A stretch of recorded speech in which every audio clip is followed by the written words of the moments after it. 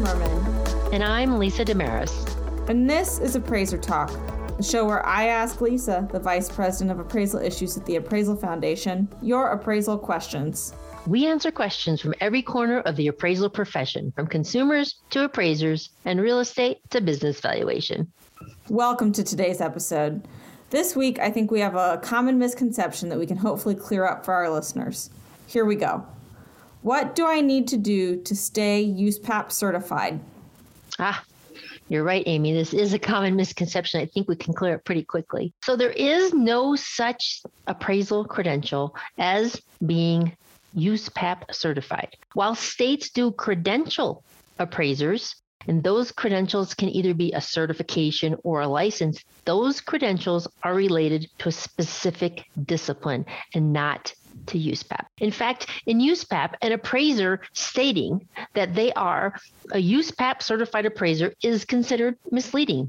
While an appraiser can take a course on USPAP and earn a certificate that says they have completed that course, the completion of a USPAP course does not come with any type of personal certification. When an appraiser is completing an appraisal or an appraisal review, their report or their work file is required to contain a signed certification where one of the elements in that certification must state something that is similar to the following. I certify to the best of my knowledge and belief, my analyses, opinions, and conclusions were developed, and this report has been prepared in conformity with the uniform standards of professional appraisal practice. Thus, an appraiser can certify various things in an appraisal report, including certifying that the report was prepared in conformity with USPAP, but the appraiser would not be certifying themselves as being a USPAP certified appraiser.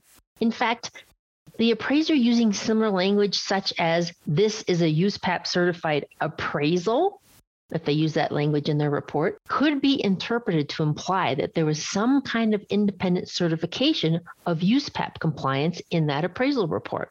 And if it could be inferred from the language used, then this language in an appraisal report would be misleading, which, as we've covered, appraisers can never be misleading when communicating to their intended users. Thank you so much for joining us today. We hope you'll tune in each week to Appraiser Talk.